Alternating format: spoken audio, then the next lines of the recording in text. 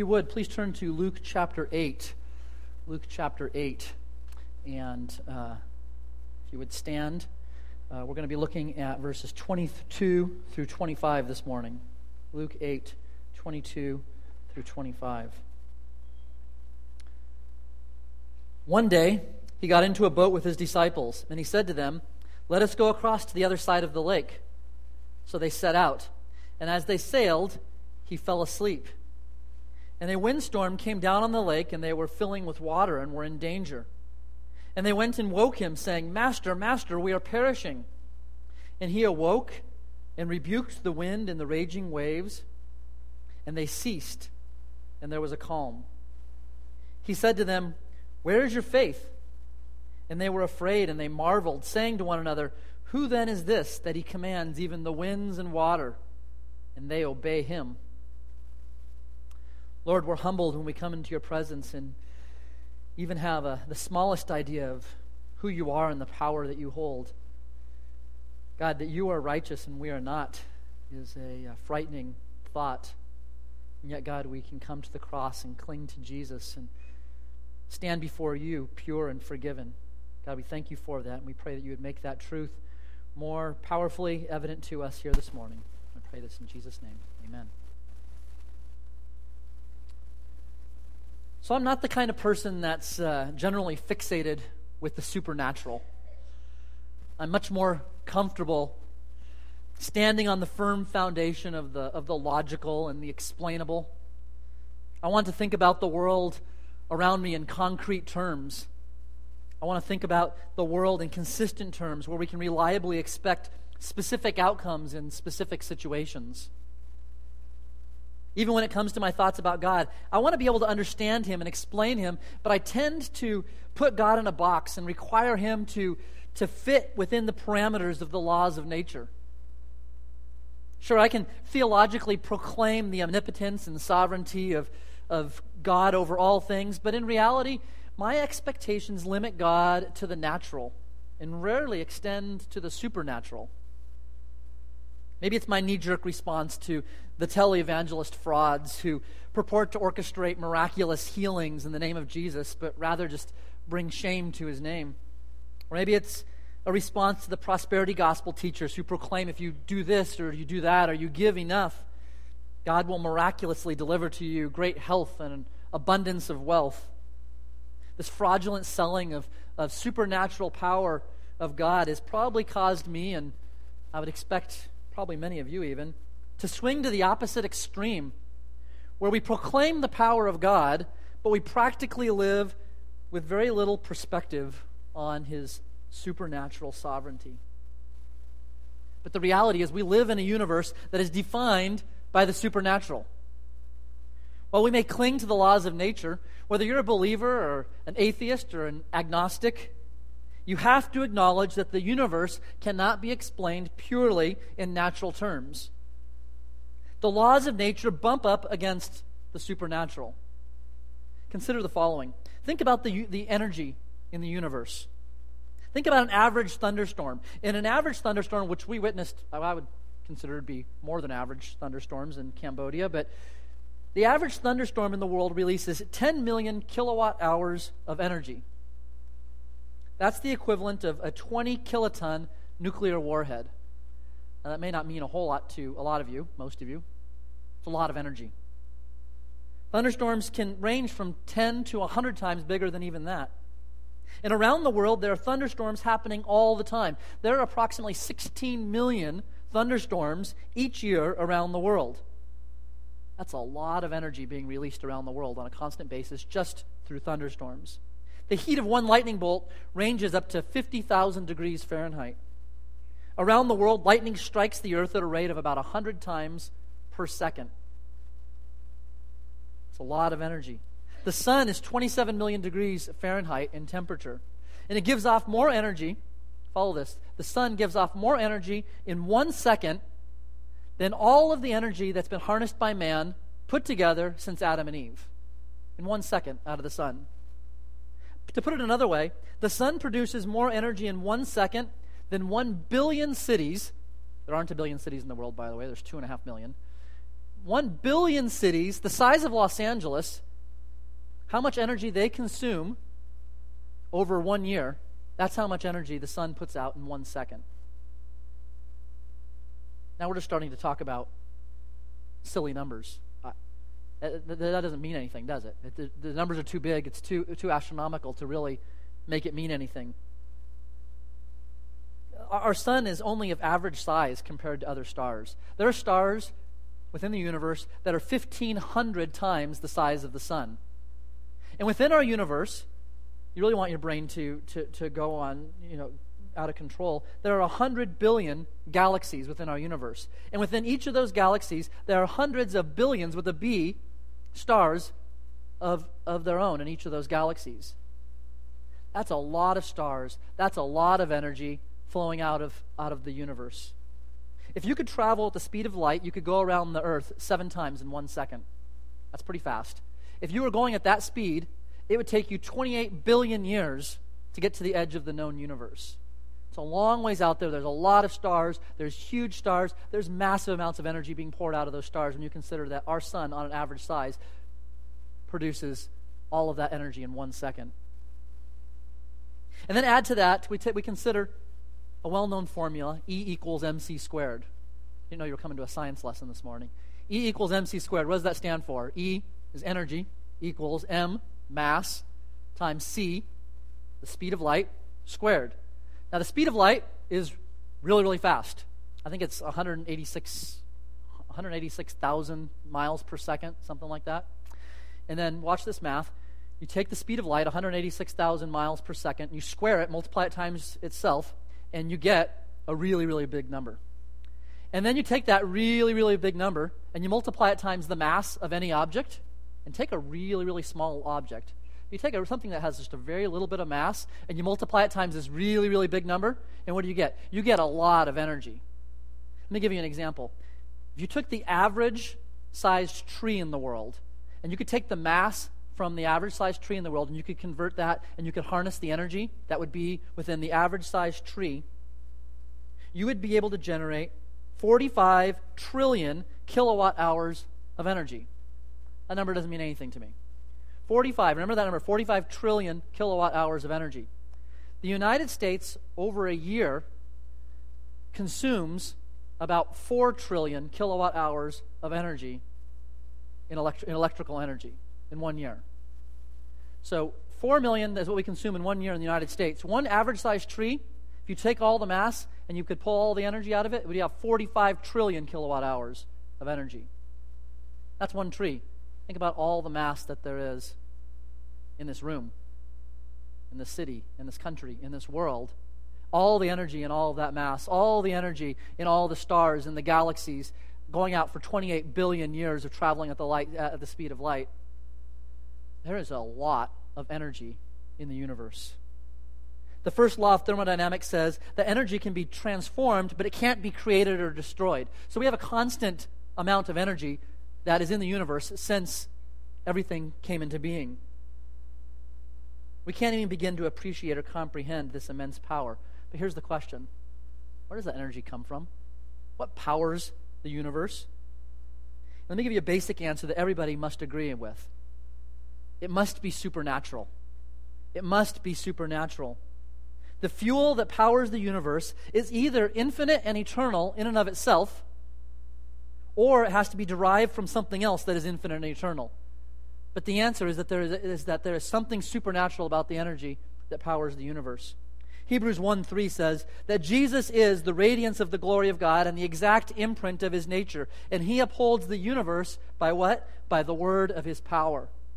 Colossians 1 says that speaking of Jesus, says, "For by him all things were created, in heaven and earth, visible and invisible, whether thrones or dominions or rulers or authorities. All things were created through him and for him. He is before all things, and in him all things hold together." All things were created by Jesus. All things were created for Jesus. Jesus upholds all things by the word of his power. Everything in the world, everything in the universe is held together by the supernatural. There is no such thing as a natural state of things. The laws of nature only function because the supernatural holds it all together. We may not recognize or appreciate the supernatural around us, but every moment, our every breath is dependent on supernatural power, a power that can only be supplied by Jesus. What we experienced in Cambodia was a glimpse of this great power. I remember walking down the street about 4 o'clock the day of Speechless, Friday afternoon, with a few other people from our team, looking up, and the clouds are rolling in. They're ominous. They're heavy, just like it's been every single day. It's dark, and then it starts sprinkling just a little bit coming down. And this is how it started. It started every day for 8 straight days that we've been there. And this is what it does in the summer in Cambodia. And we look up and we're like, well, that's it. You know, we're going to be rained out, and we're not going to be able to do the speechless program. And then all of a sudden, you start seeing about 10 minutes later, the sprinkling stops, and the clouds literally start to part, east and west, north and south, and this little area of sunlight directly over our tent where we were going to be doing the speechless program opens up, and everywhere around us, full circle, are dark, storming thunderclouds. Now, I don't care if you're Richard Dawkins or if you are Christopher Hitchens or Stephen Hawking or whatever leading atheist you want to go to. If they were there with us and they looked at that, they would have no explanation. There's no way to explain what happened that day when we saw what happened with the weather. And by the way, the next day, pouring rain at that same time.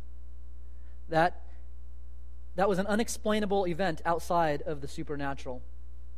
And as we were watching the clouds roll back and the blue sky shining, I couldn't stop thinking about Luke chapter 8. In a lot of ways, I could relate to the disciples in this passage. So let's look back here at Luke chapter 8, verse 22. Starts off saying one day. Stop right there. One day. NASB says one of those days. Luke had been recounting stories about Jesus' life, and he was sort of going in chronological order, but he would jump ahead and tell something from the future, and he would kind of go out of chronological order at times. And so he's kind of resetting the chronology right here, and he says one day, or one of those days. But it was a specific day that Luke was talking about as he resets the chronology. Which day is this? Well, from Mark we know which day. This is the day that Jesus taught on the 4 soils, and he taught on the parable of the lamp. This is the day that Jesus was preaching to the crowds, and they were pressing in on him so close he had to step back, and he had to stand in a boat to preach so that they wouldn't be overwhelming him. This is a day that Jesus spent all day preaching and teaching. This was a long day for Jesus. I can tell you, this afternoon I'm probably going to take a nap. I get to teach 3 services here today, and it's tiring. Pastor Mike can tell you, Sunday afternoon, it's tiring. Here Jesus is. He preached all day long, and it's important to keep in mind, in his humanity, at the end of the day, he was tired. One day, that day, it says he got into a boat with his disciples.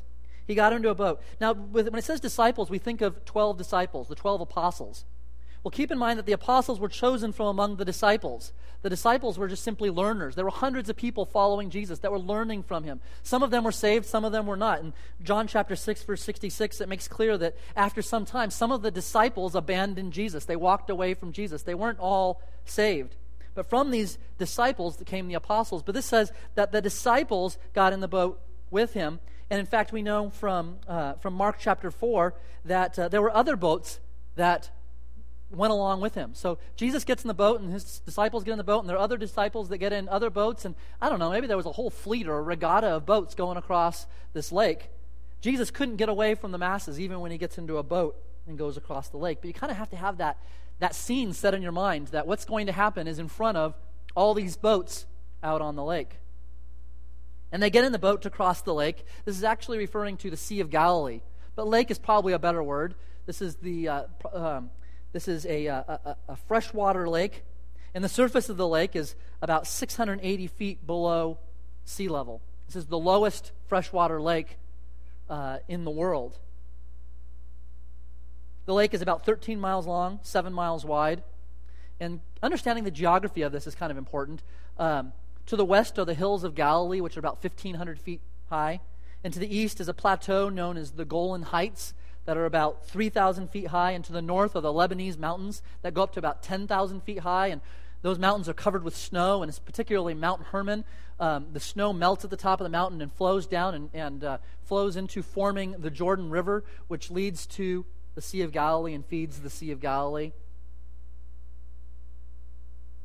And because the lake is so low, it's again 600 feet below sea level, and you have all these mountains around it. It's like a bowl at the bottom of these mountains, and with all the canyons and ravines and plateaus and cliffs and valleys, it forms the perfect scenario where the wind can just come whistling through those ravines and canyons, and they get funneled into sharp points where they come out and they go down into that bowl of this lake. And you have this cold air coming in with the winds, and you have warm air that sits normally when the air is still, and the cold air comes in and mixes with the warm air, being funneled through these ravines and canyons, and it is the ideal situation to get violent storms and violent wind. You can almost get hurricane or tornado types of winds that occur on the Sea of Galilee, on this lake. There are all kinds of stories and data, even modern times, you can look this up, of regular, violent, raging storms that hit this lake in the most unpredictable of times. And so it says here in Luke chapter 8 that this is the lake that they are on. He said to them, "Let us go across to the other side of the lake." And so they set out. And so this is the lake that they're making their way across. And it says in verse 23, "And as they sailed, he fell asleep." Jesus fell asleep. Only place in the Bible we have reference of Jesus sleeping. Jesus fell asleep. He was human. He was tired. He was exhausted. He was still God. He knew exactly what was coming, and it didn't bother him in the least. All the power of the universe in him, sleep in the boat. He was completely in control, yet in his humanity, he was asleep. And then one of these amazingly violent storms hits. He's asleep in verse 23, and a windstorm came down on the lake, and they were filling with water, and they were in danger. Matthew uses the term seismos megas to describe the storm. It's basically a waterquake. It was such a violent storm, it was to the point where these veteran fishermen who'd grown up fishing on this lake, they were freaking out. They were thinking that they were going to die. They thought this storm was going to kill them. This wasn't like Taylor Slazos on our trip, that the first night that the thunderstorm hit when we're at the Goods house, she's hiding under the kitchen table. You know, these are guys that are used to massive storms, and they'd grown up on the Sea of Galilee, and this was a serious storm to get their attention and to make them afraid. And they go running to Jesus, and they say, "Master, Master, we are perishing." In Matthew, they say, "Lord, Lord." And in Mark, they say, "Teacher, Teacher." This isn't inconsistency in the text where you see one place it says Master and Teacher and Lord. And this isn't a case where the storm hits and the disciples say, "Okay, let's have a meeting. How are we going to handle this? All right, let's elect a spokesperson. Peter, you're the guy. Peter, why don't you go over to Jesus, wake him up, and say, 'Hey, Master,' and here's how we're going to address them." That's not how it happened. This is chaos. They thought they were going to die. They're all running to Jesus. "Master, Teacher, Lord." They were calling him anything and everything they could to get his attention. "Save us. We are going to die." They're clamoring for Jesus to wake up. And in the middle of this, Jesus woke up. It says, "And he awoke, and he rebuked the wind and the raging waves, and they ceased. And there was a calm." Mark records that Jesus said, "Hush, be still." And then in Mark 4:39 it says, "It became perfectly still." Now, if Jesus could speak and stop the wind and the storm, that would be amazing enough. But there's another miracle underneath this that we may miss. Imagine if you were holding a bowl of water and you're sloshing it all around, and all of a sudden you're like, "Okay, I'm done." You set it down. What's happening to the water in the bowl? It's still going to slosh around for a while, right? Well, Jesus says, "Hush, be still," and the wind stops. But you'd think that the waves would still kind of be rolling.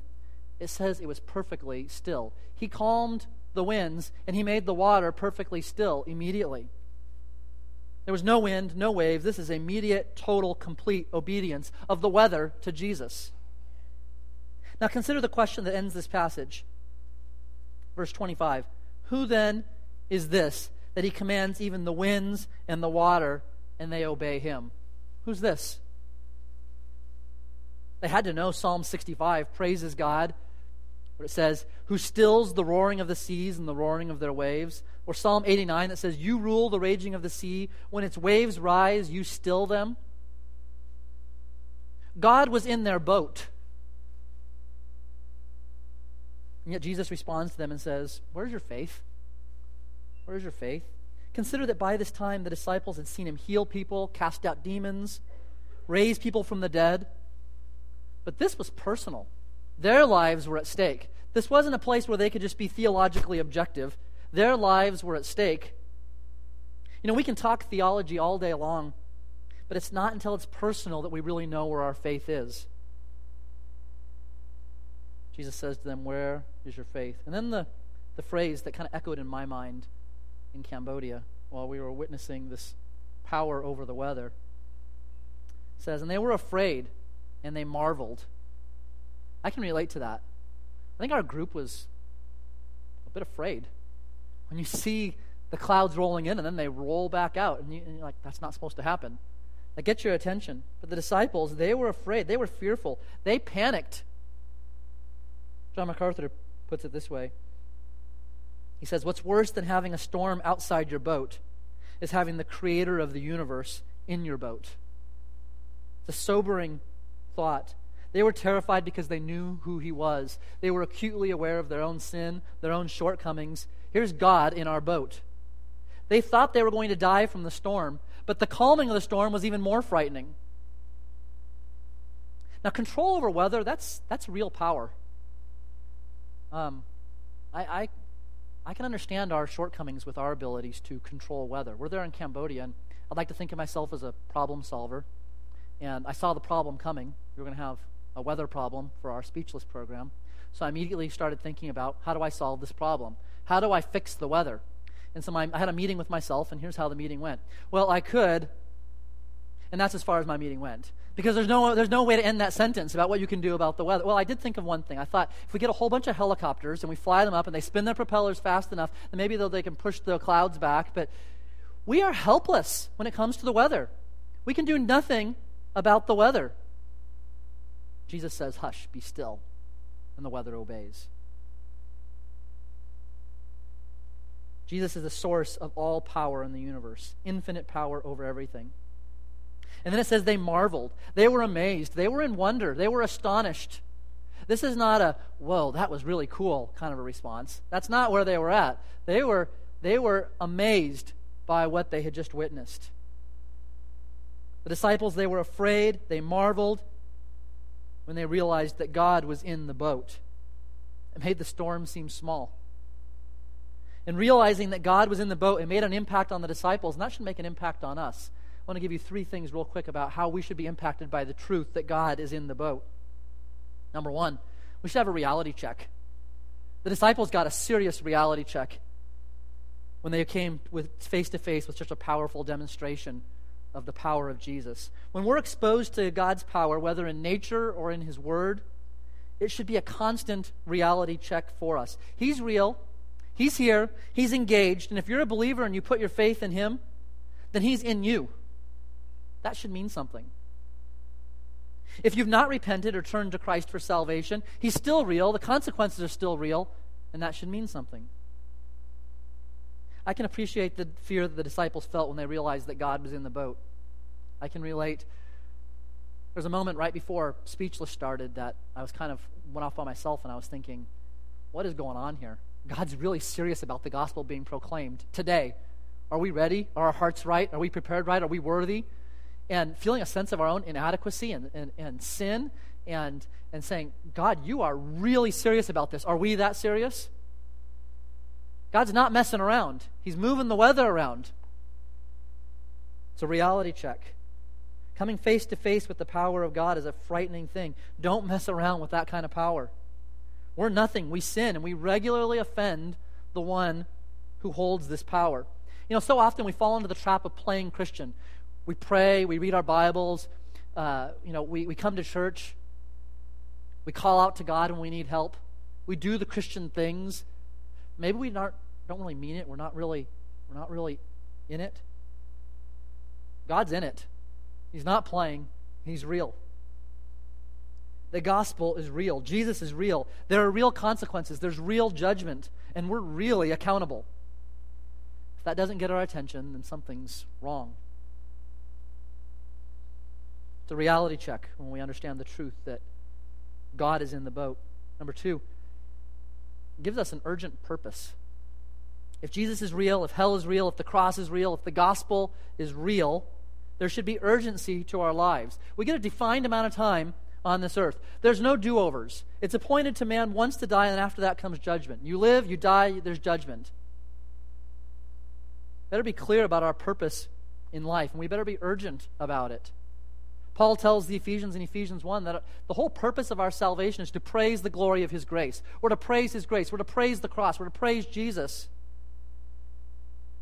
We proclaim the gospel. We live a life informed by the gospel. We're to live in a way that points to the cross, that reflects Jesus, that honors him. We're to use our most precious commodity, our time, to serve him. When I come to the end of my life, I want to be able to say like Paul, I fought the good fight. I finished the race. I ran hard in service to the Lord. Rick Holland is asked, how do you know if you're running in the race?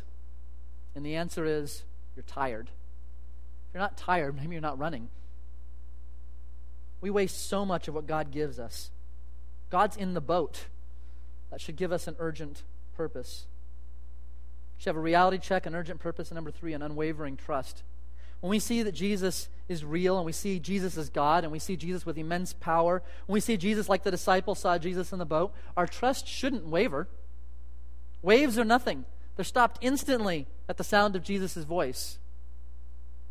How do the waves of your life compare to the power of Jesus? What do you stress about? What are you worried about? Christ is in you. And where do you think those waves come from in the first place? He's either creating the waves in your life or he's allowing them for a purpose. We praise the glory of his grace when we trust that the waves are there in life because that's those times that we cling to him. And then we praise him. When we can praise him in the midst of the waves, that brings him glory. We praise him while the waves are going on, not just when he stops the waves. So we see Jesus as God in the boat.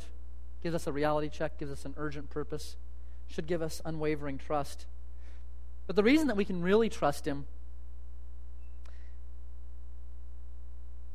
is that not only was Jesus God in the boat, but for those who believe in him, Jesus is the boat. Sounds like kind of a funny thing to think about, but let me spend our remaining time considering that. Jesus is the boat. There's a prominent sports figure this week that released a biography detailing his lifelong battle with depression. He has riches and fame, but no joy, no peace. He says that his depression is based on always feeling like he was not good enough, not measuring up. Well, I've got news for you. You're not good enough. I'm not good enough. None of us are good enough. None of us measure up. Our sin contaminates us. Our sin condemns us. We have every reason to be depressed. But Jesus, with all that power, more than measures up. And that power is directed toward us to make us look like him, to save us from God's judgment and bring us to eternal glory, to give us eternal joy, eternal peace. And that's enough to give us joy and peace now. And I want to illustrate this for you. Look at 1 Peter chapter 3, if you would. Turn to 1 Peter chapter 3. Remember that the greatest problem we have in life is when God is at war with us. All that power is stored up to be unleashed upon all who sin on the day of judgment. God is righteous. He's holy. Sin robs God of all the glory that he rightly deserves, so sin must be punished. And all who sin face judgment. That's all of us. 1 Peter chapter 3 and verse 18 says this, "For Christ also suffered once for sins, the righteous for the unrighteous." He was the perfect sacrifice, the righteous sacrificed for us, the unrighteous. He suffered once for sins, the righteous for the unrighteous, that he might bring us to God. Why did he suffer? He suffered to bring us to God. Now watch how Jesus' death on the cross, how his ultimate resurrection, how this all goes to bring an end to any fear that we should have of death, any fear that we should have of judgment. It shapes our perspective. It says that he might bring us to God, being put to death in the flesh, but made alive in the Spirit, in which he went and proclaimed to the spirits in prison, because they formerly did not obey when God's patience waited in the days of Noah. While Jesus' body was in the grave, Jesus died on the cross, body goes in the grave, What happened to his spirit? Where did he go during that time that his body was in the grave? He didn't just go out of existence. He didn't just stop existing. But it says here that he went to prison. He wasn't incarcerated, but he went to make a proclamation in the prison of hell. To who? It says to spirits. This word spirits refers always to disobey, or to angels, or in this case, disobeying angels, or what we would call demons. You can read more about these demons in Genesis chapter 6. They came to earth and they did very evil things, and God said, that's enough. They were going too far, and God said, that's enough, and he sent them to hell. They were bound in hell at that time. 2 Peter 2:4 says, for if God did not spare angels when they sinned, but cast them into hell and committed them to chains of gloomy darkness to be kept until judgment. Jude 1:6 says, and the angels who did not stay within their own position of authority, but left their proper dwelling, he is kept in eternal chains under gloomy darkness until the judgment of the great day. Some demons are still loose in this world, but some are already bound in hell. Ultimately, they'll all be thrown in hell, but there are already some that are in hell from the days of Noah. And when Jesus died, his spirit went to hell, to this eternal prison, to make a proclamation. Colossians 2:15 says, he disarmed the rulers and authorities and put them to open shame by triumphing over them in him. He was proclaiming his triumph over sin and death. He was proclaiming ultimate power. He was proving that he was God and that he had conquered death. He put them to shame, triumphing over them. Now back to 1 Peter chapter 3. We pick it up here in verse 20. Because they did not formally obey when God's patience waited in the day of Noah, while the ark was being prepared, in which a few, that is 8 persons, were brought safely through the water. All right, if you've been daydreaming so far during this would be the time to pay attention. I'd really like you to understand where we're going next with this. While the ark was being prepared, in which a few, that is 8 persons, were brought safely through the water. So in this time of Noah, evil reigned, and God took dramatic action. He sent demons to hell, and he flooded the earth. He unleashed this massive power. He flooded the earth, and he made a statement to all future generations, I am really serious about sin. So serious that I'm wiping out the earth except for these 8 people, Noah and his family. God saved 8. It says here, the ark was being prepared, in which a few, that is 8 persons, were brought safely through the water. Noah and his family were brought safely through the water. They were brought safely through the flood of God's judgment. They were brought safely in an ark through God's judgment, raining down on the world, yet Noah and his family were safe. Why? Because they were in the ark. They were brought safely through the judgment because they were in the ark. And they were brought through the flood and into a new life on the other side of the flood. Now, verse 21 says, baptism, which corresponds to this. Now, that kind of feels like out of left field, doesn't it? Now, all of a sudden, he's talking about baptism. And he says, which corresponds to this. Of course, I can see how baptism corresponds to Noah and the ark and Jesus visiting demons. And yeah, this all goes together. Well, it does. Baptism, which corresponds to this. Corresponds to what? Baptism, which corresponds to being brought safely through the water, to being brought safely through the judgment of God. Baptism now saves you. Now, it's not talking about water baptism here. It's not talking about being baptized that now saves you. But there is a kind of baptism that does save you. This word baptism, it literally means immersion, to be put into something. So being put into something saves you. You get put into something, you're saved. And it corresponds back to the story about Noah and the ark. Well, how does this work? Well, it says, baptism now saves you, not as a removal of dirt from the body, so it's not talking about water baptism, but as an appeal to God for a good conscience, one that's not condemned, one that's been forgiven, a clean conscience, through the resurrection of Jesus Christ. And what this is saying is what baptism we're talking about, the immersion, is we're immersing ourselves into our cries to God, to our pleading to God. God, save me, I am a sinner, forgive me, pleading for God, begging for God's mercy. We are immersed in our dependence and our hope of mercy from God. And we hope based on the cross, based on the death and the resurrection of Jesus. We base our hope on that, and we plead before God. We are immersed before God in calling out to him. This is repentance. You see, you put your faith in Christ, and God, in his grace, places you into Christ, and you go through judgment, through the water, in Christ.